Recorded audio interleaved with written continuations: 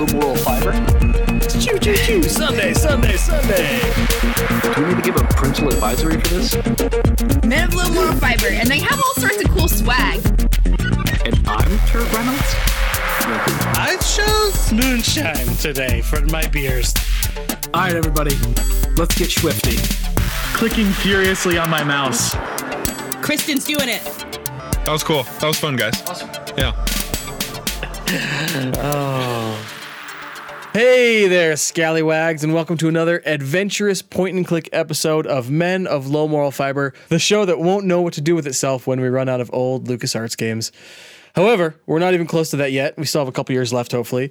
And today we're talking about one of the most classicest LucasArts games ever imagined. I'm your host, Ben Helms, and with me, as always, is my woodchuck-chucking co-host and big brother, Jason Helms. How's it going, man?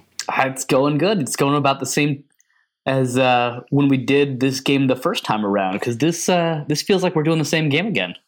Yeah, man, there was a lot of crossover. For some reason, in my mind, these were totally separate games, and they were done years and years apart, and it was like this huge build up to this game. And I think playing the remastered versions of both, too, it felt like the same game, because they remastered them around the same time, too. Well, let's not keep the people on edge. Tell them all about what we're playing. Oh, my gosh, you're right. I forgot.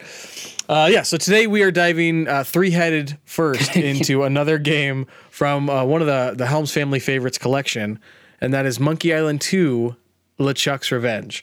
And this was one of our favorite games. I think we liked the first Monkey Island, but this is one that I remember the gameplay, I think, the most out of all the Monkey Islands from when we were kids. But what to you, before we dive in, kind of set this Monkey Island 2 apart from the other, at least Monkey Islands or other point-and-click adventure games?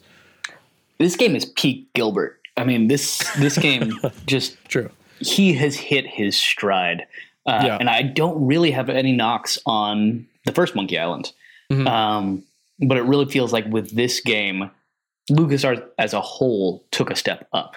And I know Ron Gilbert looks back at this game pretty fondly and knows, he might do things differently if he had to do it over again. But all in all, it's a really, really amazing game. I was trying to compare in my mind, why is it that for me, Day of the Tentacle is my favorite LucasArts game as opposed to Monkey Island 2? Just because I was loving Monkey Island 2 so much. Yeah. And I realized, there's probably 5 or 6 that for me are all in the same area. Mm-hmm. And it's Sam and Max is in there. There's a couple others. And then you just got to pick one at the end of the day. Like, this game is really amazing. Yeah, it does feel like, I'm sure I've said many times, like, this is the game. This is the Helms family brothers game that we played more than any. But I don't know. I guess if that was one, that'd be Day of the Tentacle. Yeah. But this one is definitely up there. This is probably the number one Monkey Island one that we played the most. So, so today we're talking about Monkey Island 2. We're going to talk about some of the history, how it got made, who made it, give them some of the credit, some of the new technologies that were implemented in the making of this game. Talk about how it was received, kind of where it lies in the Monkey Island, the 5 Monkey Islands, kind of where it lies in there, how we rank it, how it's kind of generally thought of. Then we'll get into the gameplay, where we just dazzle you with all the spoilers and cheats and hints that we did all along. And then, of course, we'll play another rousing game of What's the Beer, What is the Song, where we tell you if this game were a beer or a song, what it would be from both of our perspectives. Then we will end it, of course, with talking about what we're playing next month, which I still think we need to decide, so we might take a quick break there. Anyway, let's dive into some of the history. So this game came out in 1991, which is only a year after the original Monkey Island came out, which, again, I did not realize they came out that close together. Yeah, I remember them being close together. I might have even remembered that they were a year apart, but what I learned in doing just the little bit of research I did for this is that they started working on Monkey Island 2 before Monkey Island 1 was released. Yeah. They That's knew what I learned too, this is the next thing. They just knew it. They knew it was going to be a hit. Yeah, it wasn't based on like the reaction to Monkey Island 1. It was just based on feeling, we can do another one of these. We can keep it going. We've got the technology. We can rebuild it. And when you have the power team, right? This is one of those a few power teams, LucasArts games with Ron Gilbert at the helm, who's the lead designer, he was the one that did the first Scum game, Maniac Mansion. He did that with Gary Winnick, who, by the way, are both coming out hopefully soon. Thimbleweed Park is coming out in 2017. Early 2017. which is the same release date. Which is now. Same release date that my book had until earlier today, which I'd like to say. I got a book coming out in 3 weeks, February 25th. Subtle plug. February 25th. February 25th. It has an actual date, unlike Thimbleweed Park. Take that. Take 20 seconds right now to sell your book. It's about comics, but it's super scholarly and academic, so boring. But also, it's got drawings and animations and stuff in it, so less boring. But the biggest selling point is that it's free. It's open access, published by the University of Michigan. So yeah, we'll be linking to it from the site, I'm sure. If you tweet at us and say, I want your book, you will get a free copy. The first 1,000 Twitter followers will get a free copy of this free book. Wow. So yeah, look forward to that. Gig 'em big Aggies, sick 'em, right? Big Blue. Was that Michigan? Okay, yeah. No, dang it, one of those was actually right. Dang it. Yeah. Whoops. Oh, nerds. Okay. Anyway, so yes, back to the good stuff. OH. Not that your book go Michigan. Great. Right. Go. Yeah. OHIM. Wait.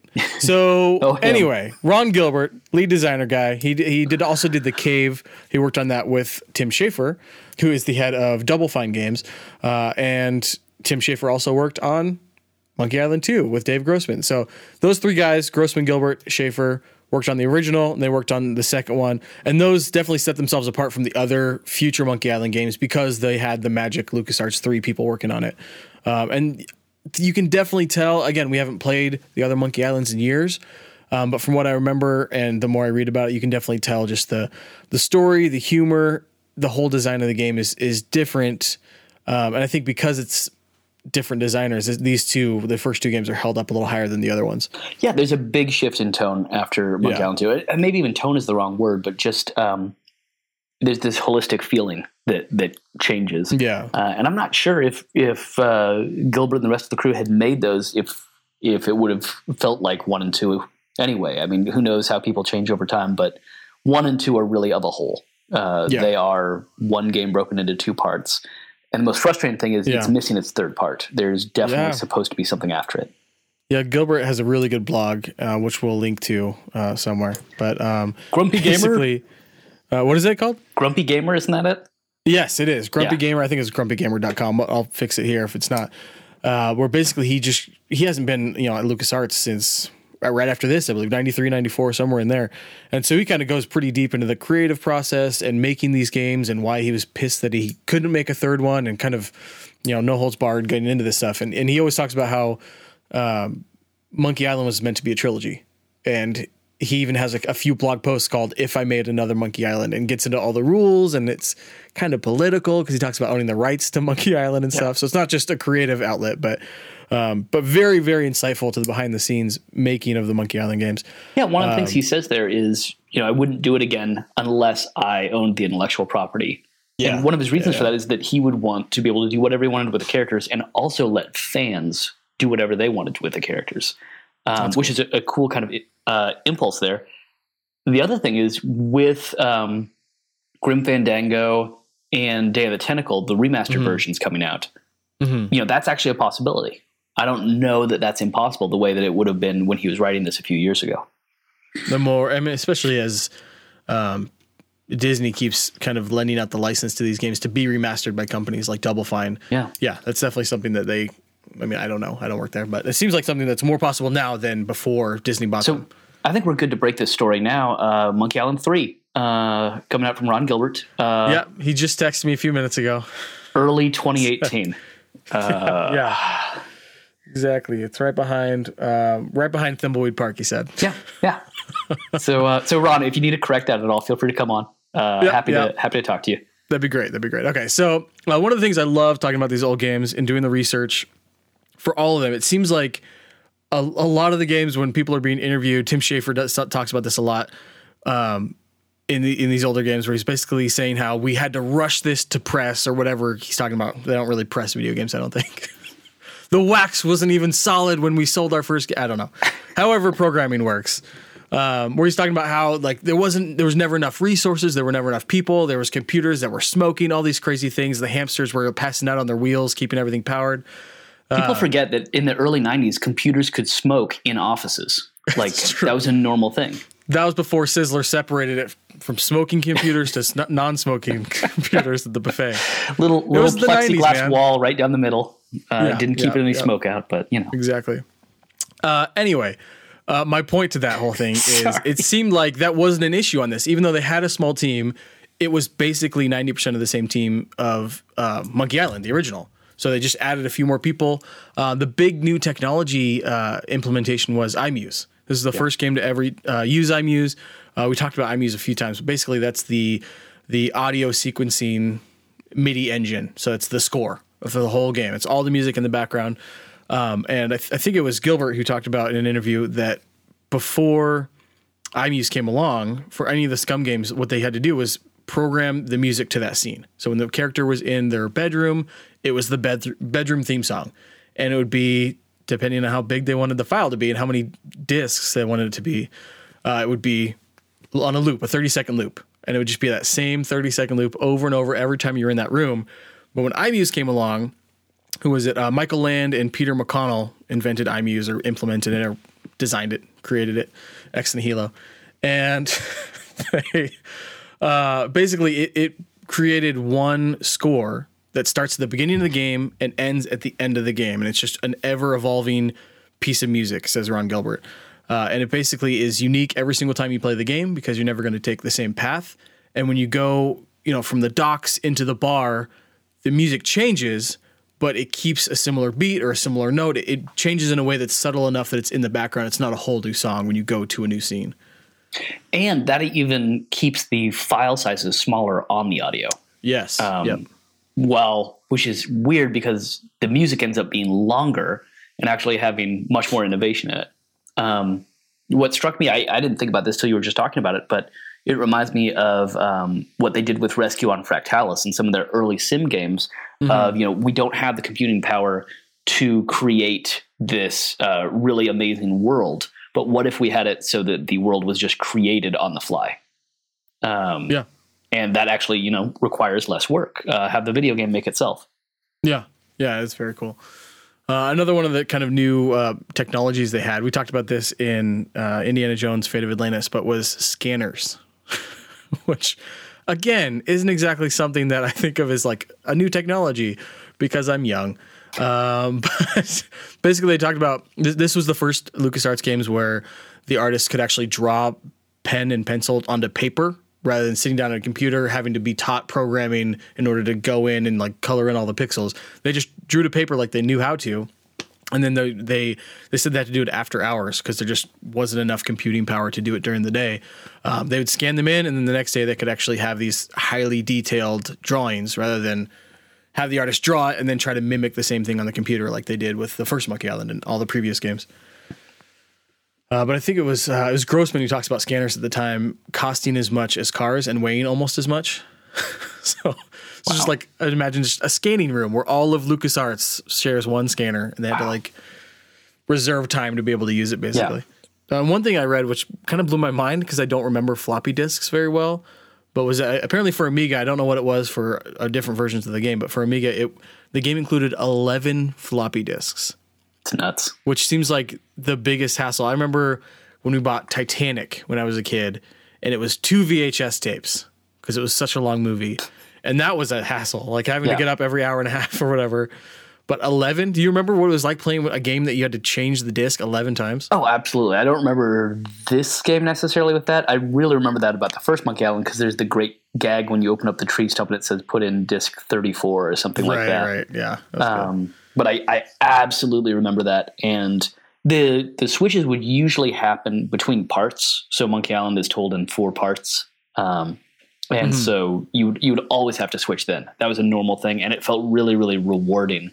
The really frustrating ones were when part of the world was in one disc. So if you're moving between islands, but you're still in the same part of the game, switching discs then, really frustrating. So it's not just 11 times throughout the whole planet. Right. It could be 40 times, depending on, because you would have to do it for each island. Now, I don't remember if Monkey Island 2 that was true, but there were a lot of games where if you'd switch to a different area of the game, you had to put in a new disc. You'd be going back and forth. This is a good time, I think, to mention how we played the game. We've both played the games on our PCs back in the day, but now we bought them a couple years ago on iOS on our iPhones. Yeah. And so this is that we already owned them, so we played them on that again. Very different game playing that way. I didn't have to switch floppies once. It was just insane how much the technology for this game, especially with the remastered version, has changed over the past 20 years. But one last note on the making of, I was talking about the spinning hamsters and the kind of going by the skin of their teeth or whatever. It seemed like that was a totally different thing on Monkey Island 2. And they talk about how the only hindrance they had was manpower, just because they had a few more people than Monkey Island, but never as many as they needed, I guess.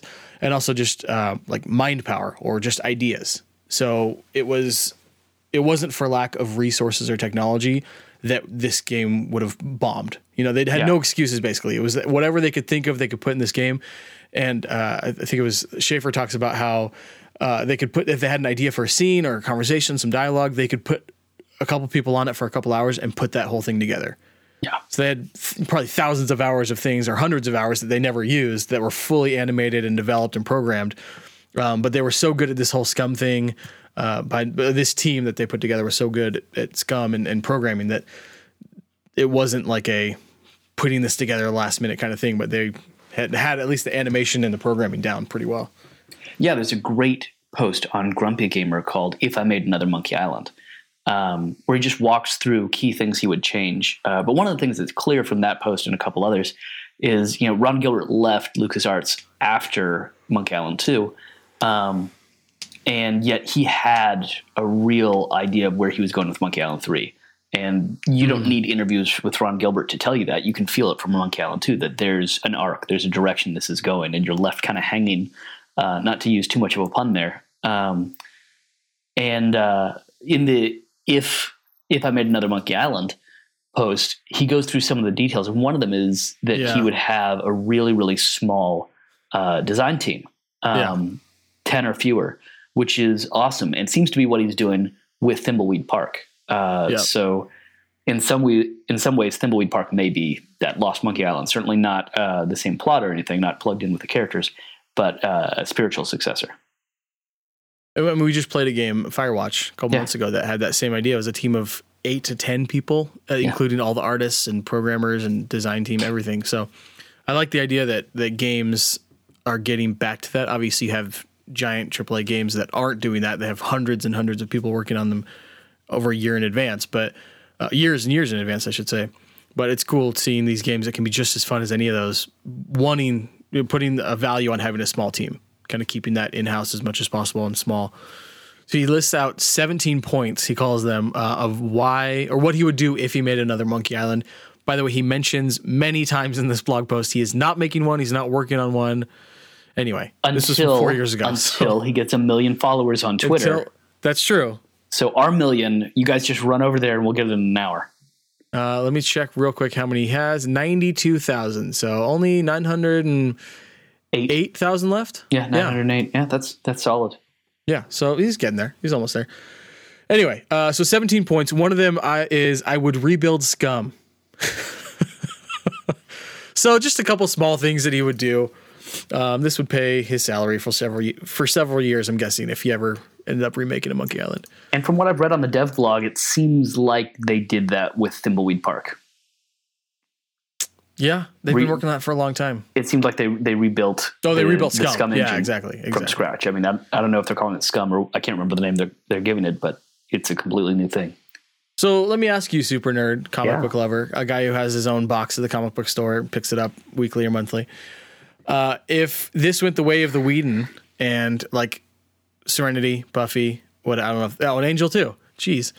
And they started graphic novelating Monkey Island. If let's say the three got back together, Schaefer, Grossman, Gilbert, and they're like, hey, let's just write some stories. We'll write the loose outlines even. Other people will put them together. Let's say they got the same artist, whatever. Continuity isn't an issue. Is that something you would want to read, or is that something that's so different you just want it in point and click form? Oh, absolutely. I'd be 100% in. Yeah. The question is, would German gamers read it? Because for some reason, Germany seems to be where all of these games are getting played. The Hasselhoffian effect. It's amazing, and it's becoming the center of the free world. So that's cool. I think the future is games for Germany. Yep. Sounds good. All right, so let's start getting into more of the less of the making of, more kind of the story behind. So in the research we do, a little behind the scenes. First of all, we have the book, the great, amazing story of LucasArts Rogue Leaders by the amazing Rob Smith. Anyway, which we read whatever we can relating to the game we're talking about that month in the big tome of amazingness. And then we also we peruse the Wikipedia page on the game just to make sure there's no like glaring things that we're missing from that book.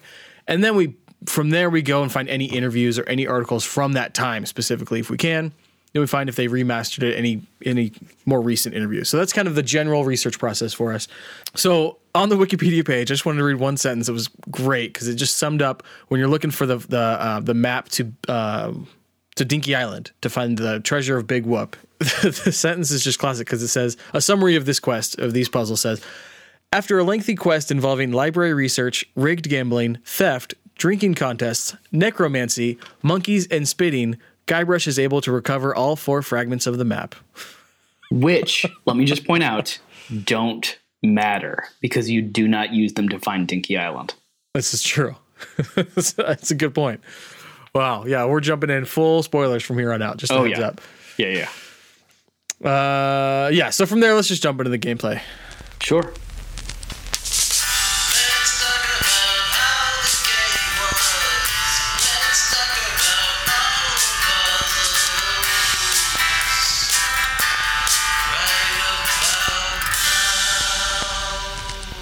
So now we're in gameplay. Let's talk just a quick overview of the plot, and then we can dig in on some of the stuff there.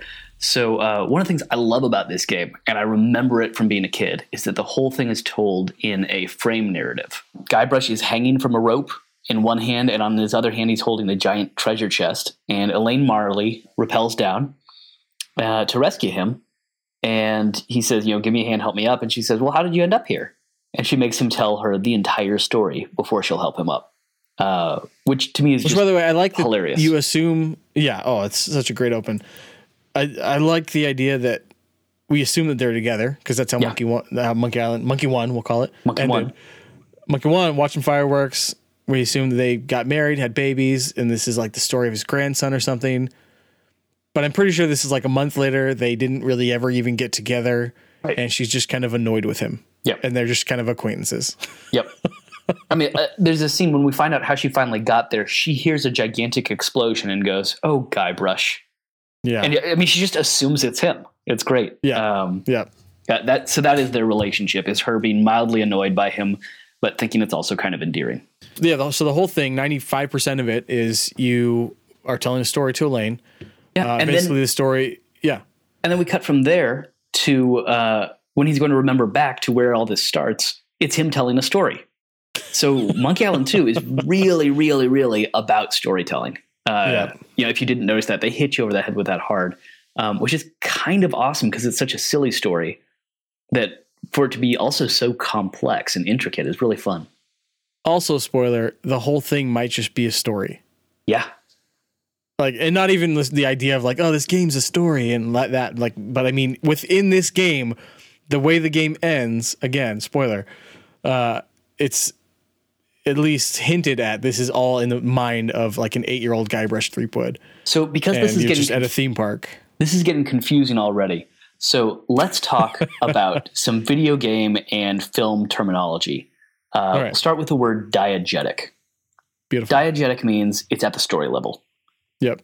Then we can go to extra diegetic, which is mean outside of the story. So that might be a frame narrative within this, which this is, or it might be like the music that's changing, but we know the music isn't really happening in the story. We usually think of it as the music. I bring up the frame narrative, though, because there's another term, which is hypodiegetic. And that's usually what we mean when we talk about a frame narrative. Someone is telling a story in a fictional universe, and then we flash into that story. Mm-hmm. But we've got like the Family Guy trope, right? Oh, yeah. You remember that one time, yada, yada. Yeah. But almost always with Family Guy, there's one diegetic level, and it jumps to a hypodiegetic and back real quick. Yeah. So you don't spend 8 hours in the hypodiegetic level. Right. Yeah. With the opening of Monkey Island, we've got the diegetic, the extra diegetic would be the game music saves, all that stuff. The hypodiegetic is now pretty much the entire gameplay.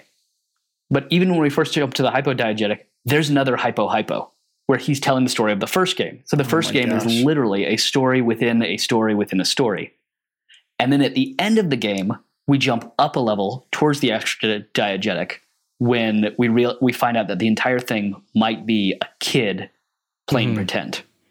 A kid with a really great imagination who's imagining all these levels and actually managing to keep them pretty straight. And then breaking it once where when we finally found out that it's a kid, there's that great stinger at the end of Elaine saying, I wonder where he went. Meaning, did it happen? Where are we in this? It's really complex and really cool. Oh man, that's where Chris Nolan got the idea for Inception. Now I know. Basically. It's a dream within a dream within a dream. Yeah. All that we see and all that we seem is but a dream within a dream. Exactly. Thank you, Chris Nolan. Yeah. It was Edgar Allan Poe by way of Pink Floyd, but yeah, exactly. That's what I meant. All right. So basically you're looking for a map that you have to put together. You have 4 pieces of the map scattered around.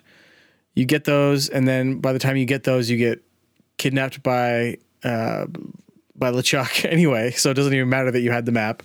And you fight. What happens then? And it's the map to the treasure of Big Whoop. Guybrush has already discovered the secret of Monkey Island, which he, of course, never discovered in the first one. And now he's going to go get the treasure of Big Whoop, which, spoiler alert, he only kind of gets. Yep. So you and Wally, who's a cartographer that you befriend early in the game, are taken by Largo Legrand, the bully of Scab Island. Wow. Yep. There's a lot going on in my brain right now. A lot going on. End up getting kidnapped by him, going to LeChuck, and when you talk to LeChuck, you escape somehow, and you light off a room full of dynamite, obviously. Which, by the way, when I buy dynamite, I'm not going to keep a whole room of it. I'm going to scatter that stuff around the house. Yeah. It's just, I've watched cartoons. I know how you should do this. Yeah. And you just blow up LeChuck's hideout in doing so, and then when you blow up, because you're a cartoon, you can't die, or you're in a dream, you can't die, unlike Inception. The explosion propels you all the way over to Dinky Island. Yep. Where you meet your good friend Herman Toothrot. But what about your good friend Wally B. Feed? No idea. Yeah, does he die? Should we assume that he's dead? No idea. Oh my gosh. Anyway, and then through some very difficult puzzles with cracker-related puzzles, you somehow find the treasure of Big Whoop. You dig your way down, and then it gets really meta. What is it? Hypoglycemic? What'd you call it? Hypodiegetic. Yeah, exactly. Where you see LeChuck, you have to put together a voodoo doll of LeChuck as he's stabbing the voodoo doll of you. And that took me so freaking long. How did you figure out you needed to get his beard? Or how did you figure out to get his beard? Oh, I super cheated there. Okay. It'd been forever, and I was just like, I got to finish this game. The funny thing is, I had already gotten the elevator to work by doing the helium balloons. Yeah. Oh, smart. Okay. And then got his beard that way. The thing that took me forever was trying to figure out how to make the voodoo doll, because I kept trying to use the beard with the underwear, and it was like gross. But you had to use the bag, the juju bag. Put a bunch of stuff in the bag. That took me forever too. I was like, should I use the martini glass? Do I use? Yeah, I don't know. And we do realize that for anyone who has not finished the game, we are talking gibberish right now. Yes. So fast forward 5-10 minutes until you hear the beer in the song part. No. I think one thing we can do is real quickly, we got to the Dinky Island part you started to talk about, and I think there's a puzzle there that works really nicely to explain how Monkey Island works. So, there's the what is that? Not prop shop. There's the shop. Oh, the boutique. The Booty Boutique, I believe is what it's called on Booty Island. Where he says, oh, this is my son or my nephew's mat piece. It's sitting there right on the countertop. You can't have it. And you're like, how much can I buy it for? 6 million pieces of 8. That's all it costs. Okay. So you talk to him a couple more times and you figure out the only thing you could possibly trade it for is a piece off the hull of the Mad Monkey wreck, which is a ship that crashed nearby. So to figure that out, again, there's a little cheating in here because there's no way I ever could have figured this out without my older brother. basically, you have to go to the Fat City Library. Yes, on a different island. Look under not Mad Monkey or Wreck or Ship. Look under disasters to get to the book. Yeah. Great Shipwrecks of Our Century, which took forever and a half to find.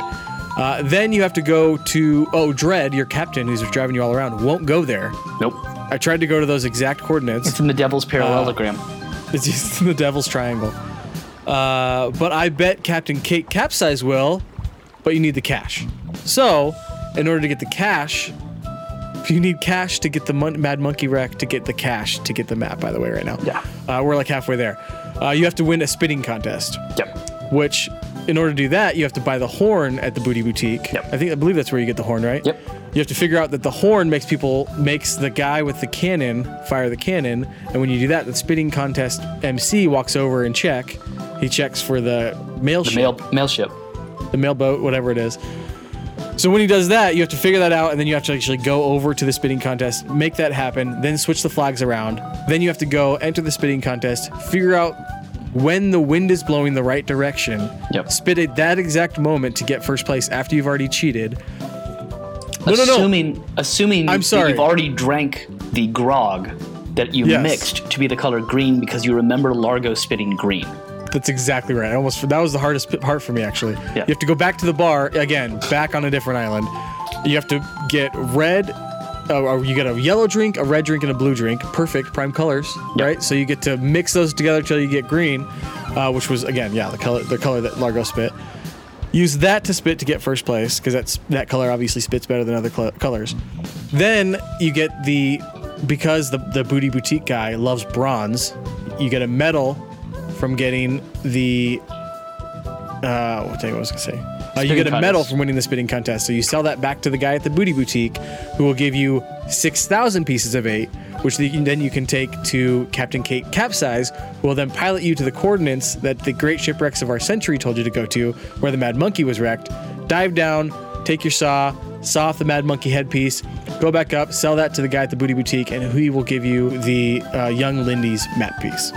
You're a quarter of the way there. Yeah. And I remember vividly, this is one of my... And you're doing all these map pieces at the same time. This isn't a linear thing. No, and you're solving the other puzzles by accident almost. Yes, while you're solving this first puzzle, and they're all overlapping on each other. You've got no indication that Captain Kate Capsize is the person who will get you Young Lindy's map. She might get you whoever else's map. I can't remember all their names now. I don't even know. But I vividly remember as a kid mixing all the different drinks, and we got so many drinks so that we could mix all the different combinations. And I think if you mix it, once you go past a secondary color, it just turns brown. Okay. I didn't do that. I don't remember. And gets gross and you can't use it anymore. But we had as soon as I realized you could mix the drinks, I was like, oh, okay, obviously. Yeah. But, yeah. So wasn't there one of these games, remember what you were going to say, because mine's a real quick thing. Yeah. Where you have to get like hair of the dog off of a dog and like make a drink with an actual. Maybe that's in Curse of Monkey Island. It's coming up or something. That sounds familiar. I kept waiting for that to happen in the cemetery and in the bartender. It never happened. Yeah. Anyway, no, that sounds familiar. Different game. What were you gonna say? And so Ben, I think your example of a puzzle really gets to the frustration of Monkey Island 2 and the complexity of some of these puzzles. Mm-hmm. Yeah. And we've already alluded to the fact that piece of the map to Dinky Island does not matter. You have to find it to progress in the game, but you were told later that it does not matter. A real quick kind of puzzle to figure out, how does this, what you're doing doesn't matter. Everything you're doing is useless and pointless, which is kind of the general theme of both of these games. That's true.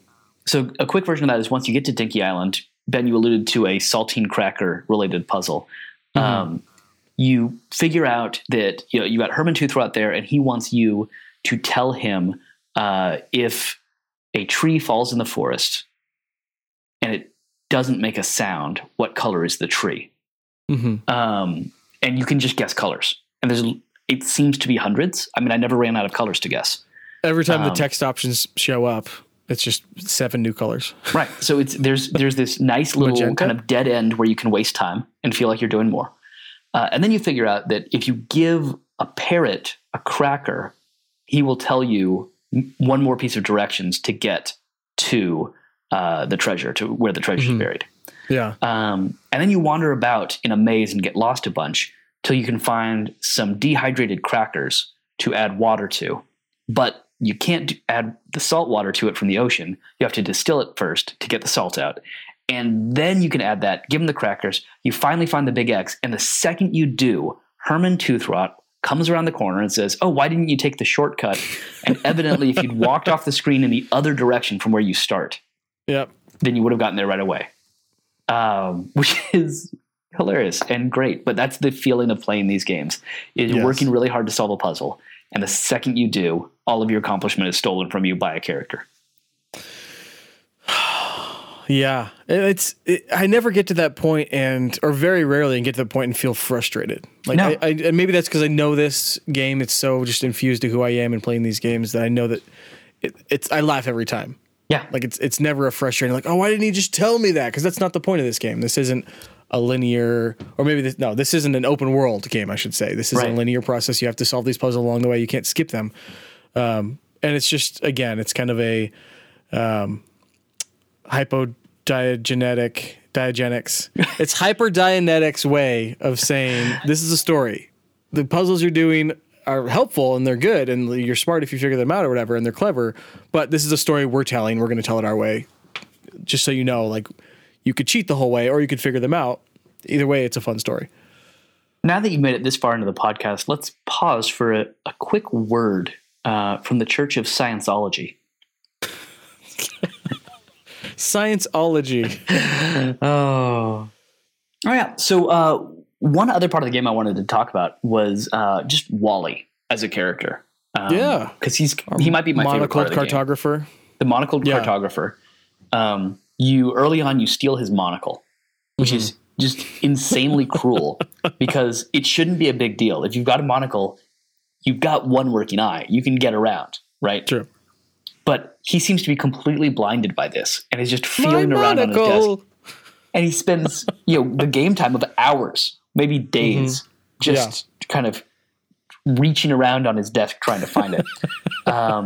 Finally, you get him out of there. You replace it with a light, the lens from a model lighthouse. All right, that makes sense. Anyway, right.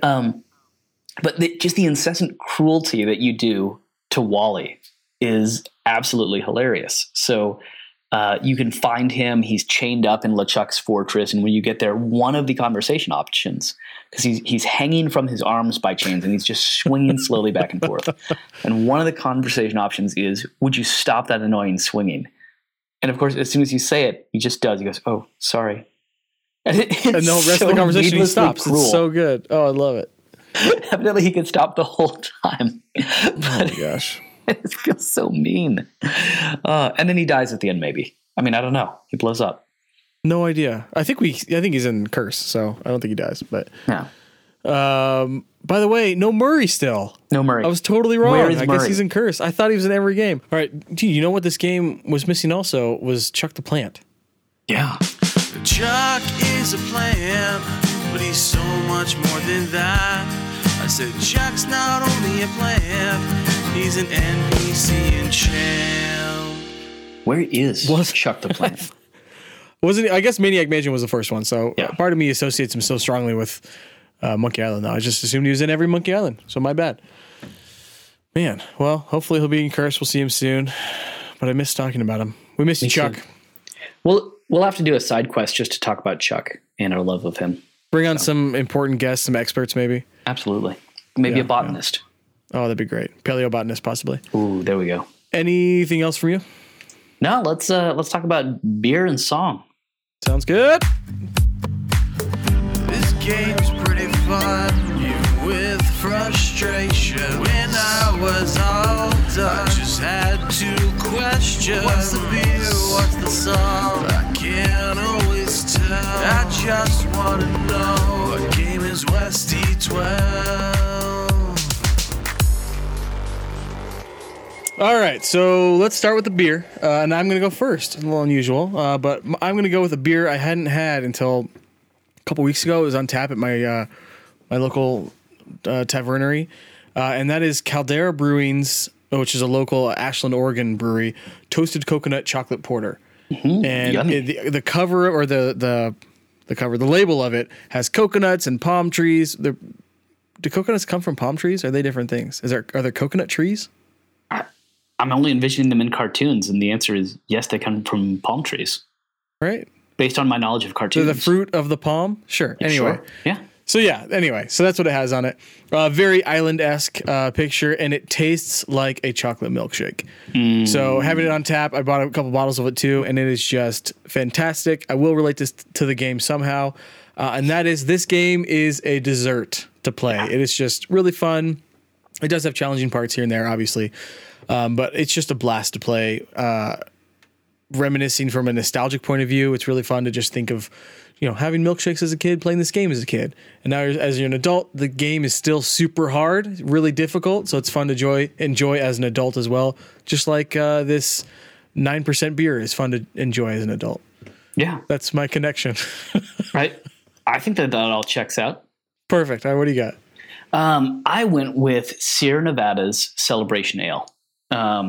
And I went for it for a couple reasons, but the main one is an emotional one. When I first had Sierra Nevada's Celebration Ale, I didn't get it.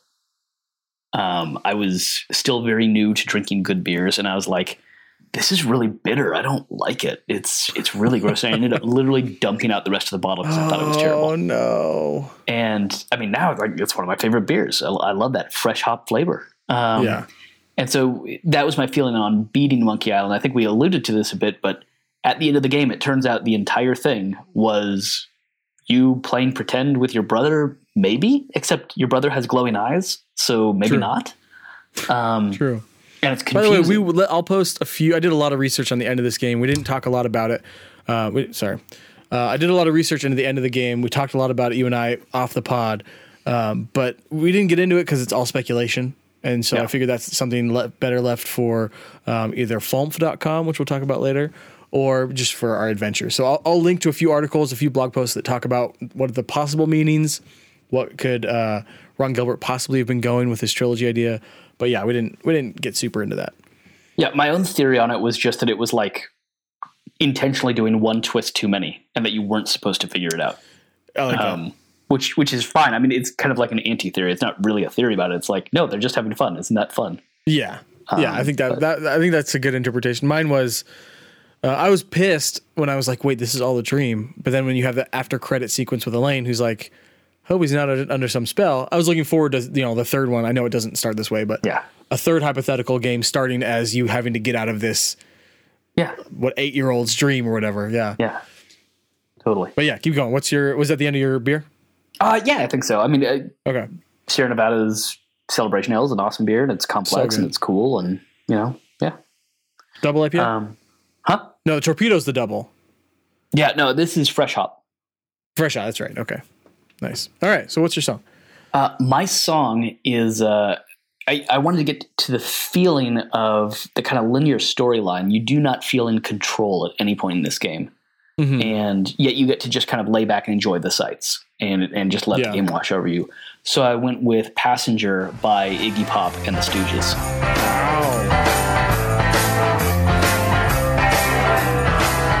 am the passenger, and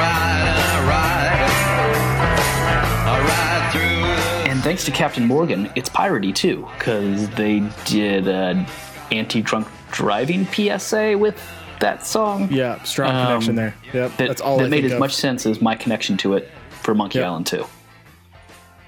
Great job. All right, mine's a little sillier. Not that yours wasn't silly, but mine is just a classic Lonely Island jam, in which I'll set it up. Actually, it's an SNL skit. Lonely Island. The boys put this digital short together, and it's kind of the classic, like, we're rappers, but we're like 3 white Jewish guys rapping, so it's a little over the top, meant to be making fun of themselves.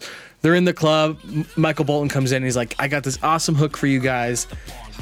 Start singing the song. I'm going to come in when the chorus comes out. I'll sing the hook. And it goes like this. Shank in my sock. You either get cut, get stuffed, or get shot. This is the tale of Captain Jack Sparrow, pirate so brave on the 7 seas. What? A mystical quest to the island of Tortuga, raving like sway on the ocean breeze. Yeah, that was kind of weird, but we're back in the says Tortuga like a dozen times. Anyway, I love the idea that this is just Michael Bolton having recently watched Pirates of the Caribbean 10 years too late and it being his favorite movie, and that's all he can talk about and sing about. Yeah. And it's just a loose connection to pirating there, but it made me laugh just like this game made me laugh, and it's over the top just like the song is. But yeah, definitely just there's a little parental advisory on the song. So if you Google this or when we link to it in the adventure, just make sure you watch it with your parents is the takeaway. Yeah. It can be a really good time for the whole family to get together. And when you do, point out to your parents the hypo and extra diegetic levels in the music video. And just how many thetans they have when they're checking their Dianetic levels. That's right. Of something. All right. So next month's game, we're talking about it. It's been like 2 whole months since we did a game from the past century. So we're going back again. We're going forward in time. And we are doing a game, I believe, from 2015, fall of 2015, That's Star Wars Battlefront. The reason I bought a PS4. The reason I pay for an EA subscription every month. Yep. Because I need one to play this game, because new video game consoles are stupid. Yes. Well, yeah, so we've both been playing this a lot recently because we're super nerds, even though this game's been out for a whole year and a half. But yeah, it's a LucasArts. Even though LucasArts doesn't exist, it's a LucasArts related game because it's Star Wars. So it's something we had to tackle eventually. And with Battlefront 2 most likely coming out later this fall, we figured sooner the better. So yeah, we're really excited playing this game a bunch. Have you played it much the past couple weeks? I haven't played it recently. I played it when it first came out and with some of the initial DLC stuff, but I've heard that the more recent stuff has been a lot better, so I can't wait to get back into it.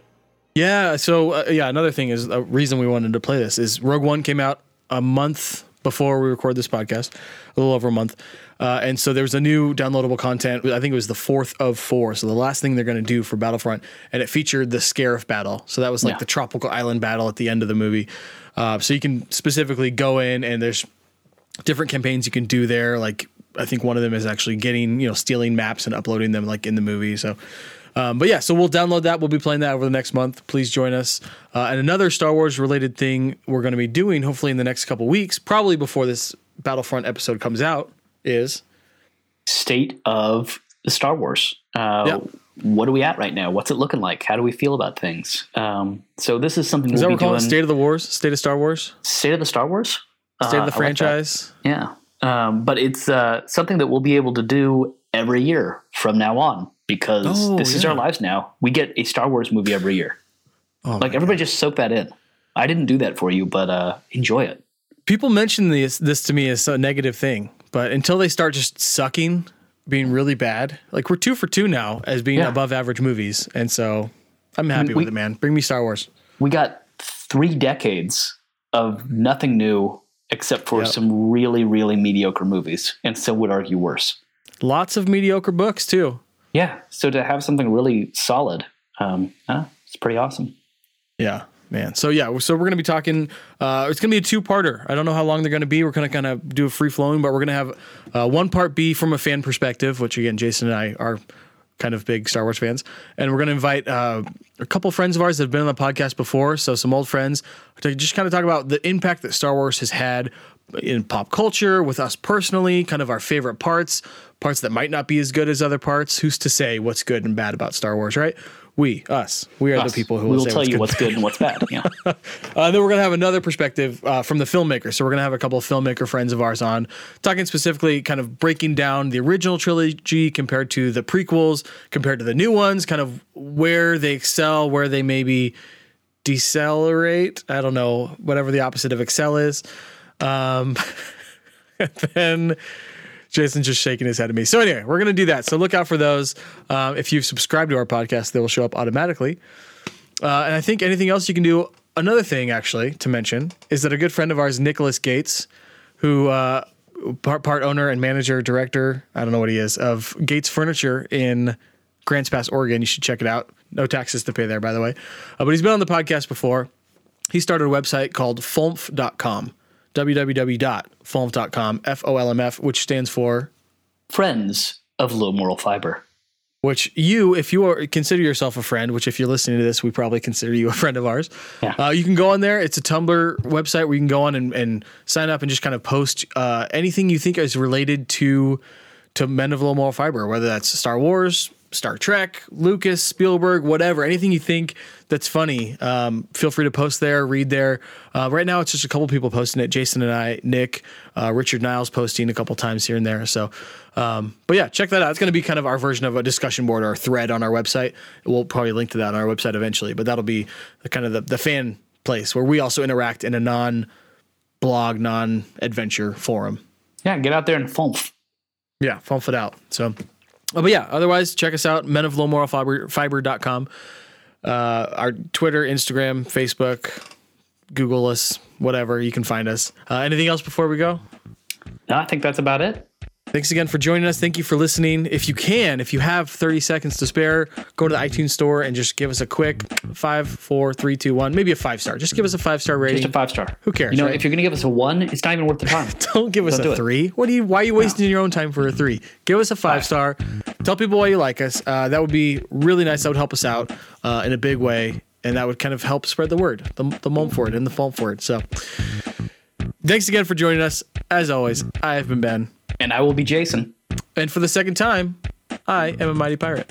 And I am your brother. Ah!